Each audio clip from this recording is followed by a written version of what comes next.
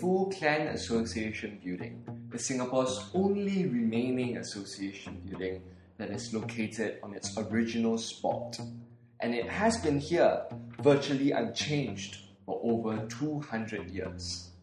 In today's tour, we're going to learn about the Hakkas, walk through about 200 years of the association's history, and explore this historical monument in detail.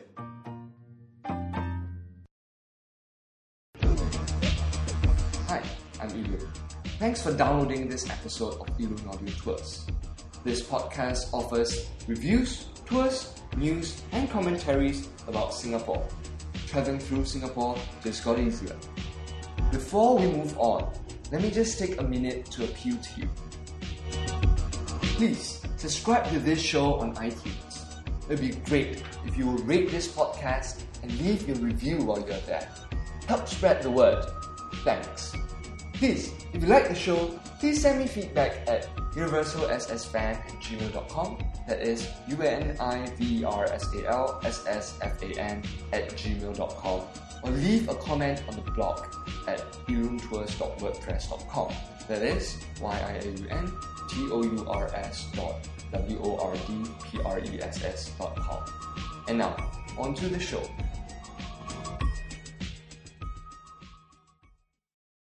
Well, before we begin proper, here's some disclaimer and warning.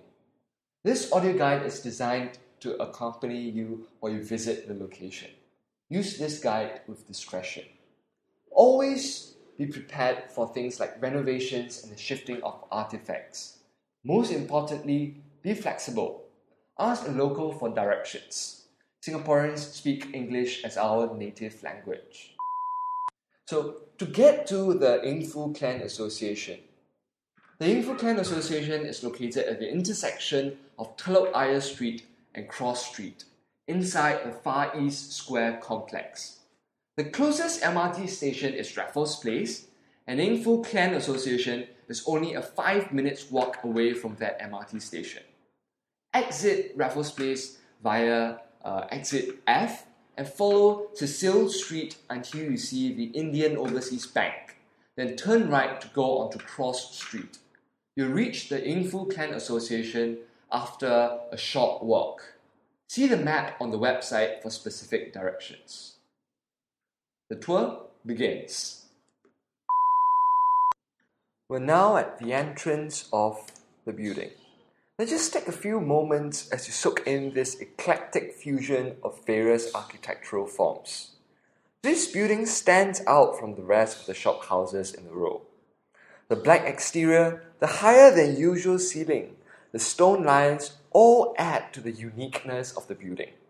This building probably seems out of place over here, at the end of a row of shophouses, but this wasn't the way it used to be. Now take a look at the left of the building. You might now just see a white road, but in the past there was something more, and I'll tell you about that later in this tour.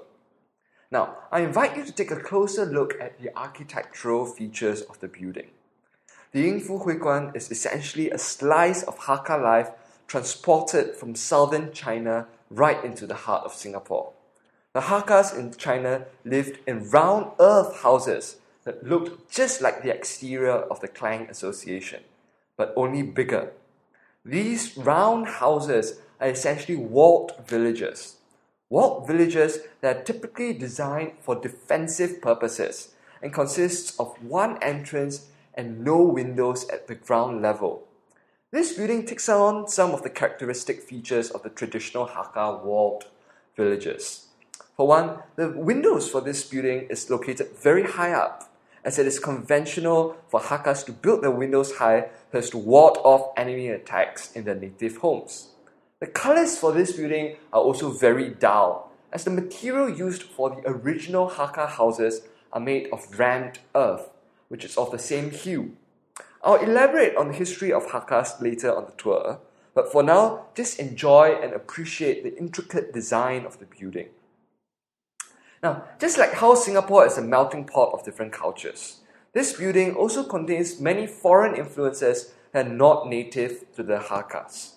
For example, the two columns you see supporting the roof are the Doric columns they're usually found in a classical Greek architecture, which is characterized by the rounded column and the capital at the top and the bottom. You can go take a look there.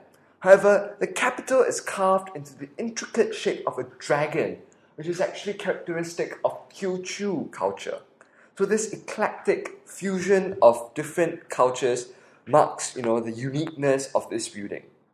Carved above the entrance of the Klang House in an ancient script unreadable to most modern learners of Chinese language are the four words 千和万顺, which is an ancient expression of hope that one's descendant would succeed through studying hard.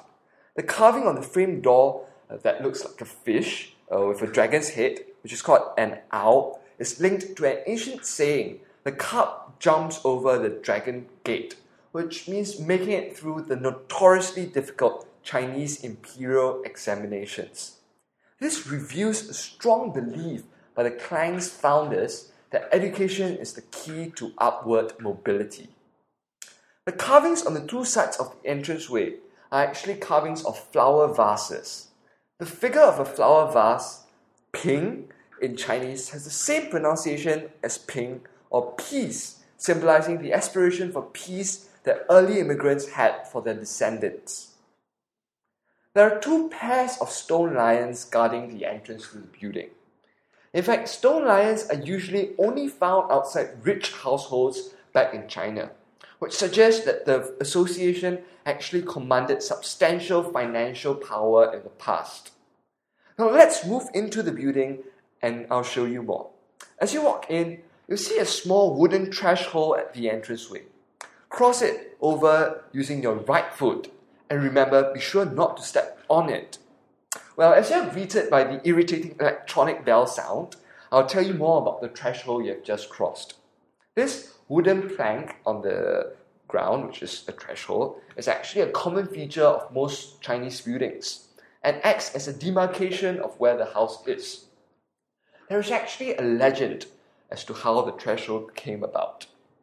During the Shang dynasty, a noble wanted a new home and asked his servants for contributions. Well, one particular servant contributed his life, and his body was buried at the entrance of the house as a form of protection for the house. So this tradition is being carried on throughout all forms of Chinese architecture, and it's also the one that you see right over here. Therefore, by stepping over it, it will be a mark of disrespect for the spirit guarding the house. The threshold over here is relatively low as compared to thresholds that you see in Imperial China, like for example at the Forbidden City in Beijing. It's essentially a mark that symbolizes the Hakka's humility as well as high level of tolerance. So the lower the threshold, the higher the level of tolerance as well as the higher the humility. Now, let's walk towards the model of the building as I tell you more about the design and history of this association. Yingfu Huiguan is one of the oldest clan associations in Singapore, and it has the title of being the only association still located on its original spot. A clan association is actually a group, an organization, that has been formed when a group of immigrants arrives in Singapore and decides to group together to provide support for each other, addressing their needs such as lodging and jobs, as well as arranging for funeral arrangements. Its founder, Liu Runde, had envisioned it to be more than simply just an association providing welfare services, but as a form of kinship bridge between Singapore Hakka community and the China's Hakka community. The Yingfu Huiguan was the first Hakka association in Singapore, founded in 1822 by Hakka immigrants from Guangdong, China, and it has established to cater to the needs of early Hakka immigrants. Now, Yingfu Huiguan has undergone really several renovations, but throughout its history has always remained at this very spot, where its foundation stones were laid. At the time of its founding, the clan building faces directly to the shoreline. Therefore, from the entrance, one has an unobstructed view of the sea. Now, just imagine looking out towards the sea and from the doorway that you see right over here, and seeing Chinese junks docking at the port. However, in recent times, successive land reclamation has expanded the shoreline outwards, and today we can no longer see the sea from over here, but just rows upon rows of office buildings. So, well, do you know that when the building was first constructed, it was only a single-story building?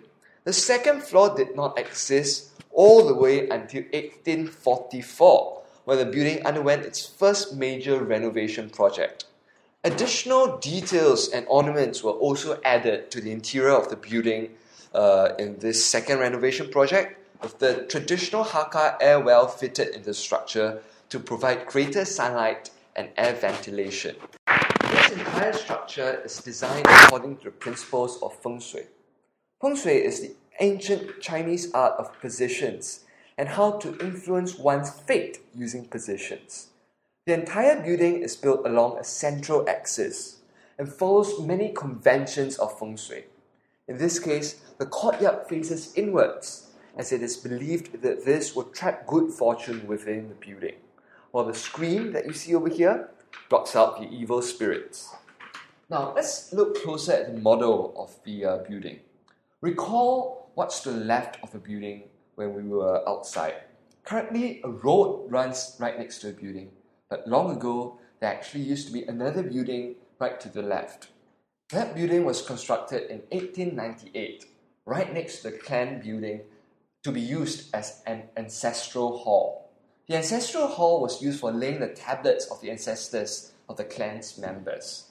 However, the ancestral hall was demolished by the government in 1980 for road expansion reasons. Now, let's walk into the courtyard and look at the dividing screen. Here you see the image of a plum tree on the dividing screen. Plum is pronounced as Mei in Chinese, and this is a reference to Meizhou, the region in Guangdong where a majority of Hakkas came from. The Chinese characters Hakka, basically Kejia, literally means guest families. The Hakka's ancestors were often said to have arrived from what is today central China quite a few centuries ago. In a series of migrations, the Hakkas moved and settled in the present location in southern China, and then often migrated overseas to various countries throughout the world, such as Singapore. Now, stand in the middle of the beautiful courtyard and soak in the atmosphere. Okay, moving on. Walk towards the main altar at the far end of the building. This is an altar dedicated to Guanti, which is the Chinese deity of war. It symbolizes courage and loyalty, values that are highly prized by Chinese immigrants, as these are qualities which make man and is hence revered by many clan associations. The Yinfu Huiguan is no different and hence dedicated a large portion of a first story to an altar in this deity's honor. Imagine yourself as an immigrant. Now you've just stepped foot on the island a few years ago. Now you're kneeling right in front of this altar and becoming part of the band of brothers, your clan association. This altar was used for the initiation of new members. Now look around at the tables and chairs surrounding the space in front of the altar. This building actually is still currently used by the association. Meetings, gatherings, functions are often held over here.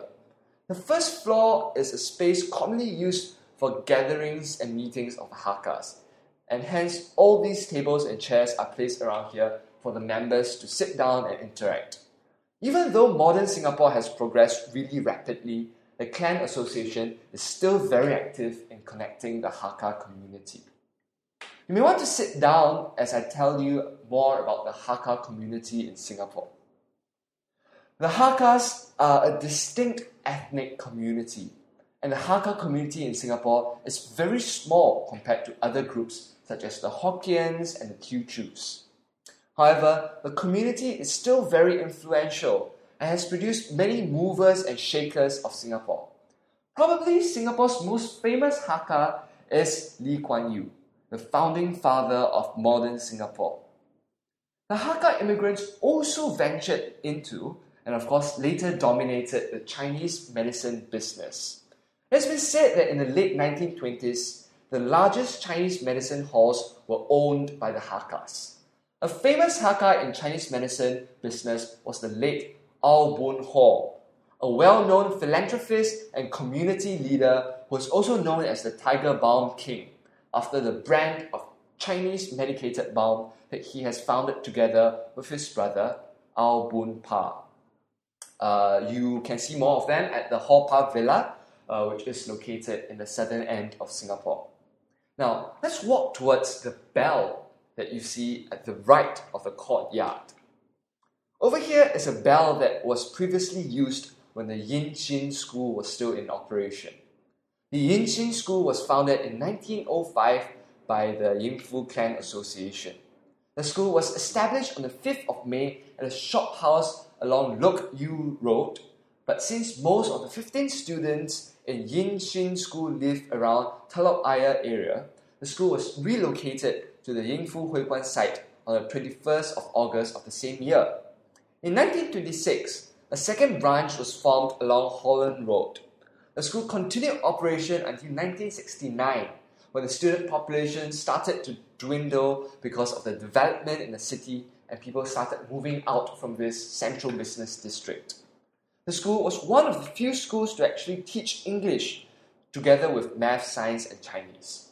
This set the precedence for many other clan associations to follow, such as the Tao Nan School, which was set up by the Hokkien Hui Guan. We've almost reached the end of the tour, so make your way to the outside of the building and stand once again at the entrance. Now, if you take a closer look at the exterior of the building, do you notice numerous cracks that are running around the walls of the building? This is because of the tunneling and road construction work that has been ongoing directly outside this building. These works has damaged the foundation, the very fragile foundation that was cast almost 2 centuries ago. And this has weakened the structural integrity of the building, causing the cracks to occur.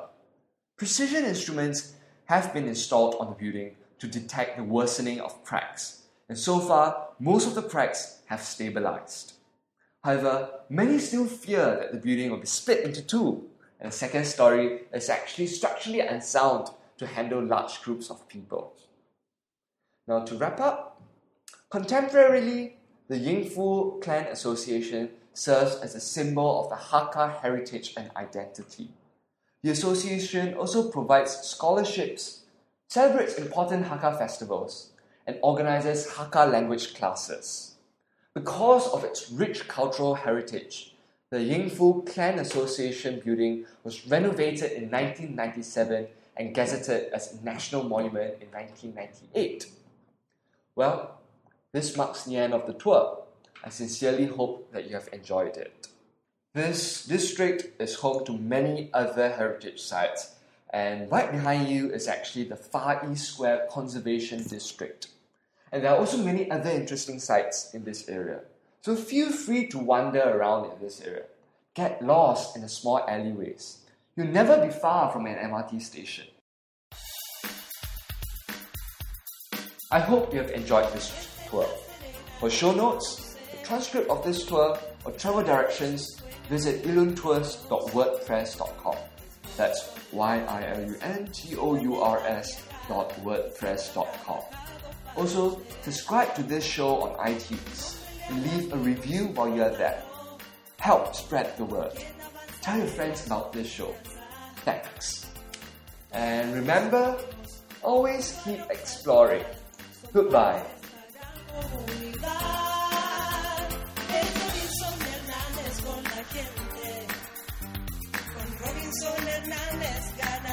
Una vez más, vamos La Serena por un cambio de verdad, por nuestra ciudad, trabajando por usted. Robinson Hernández, concejal. Avancemos con confianza.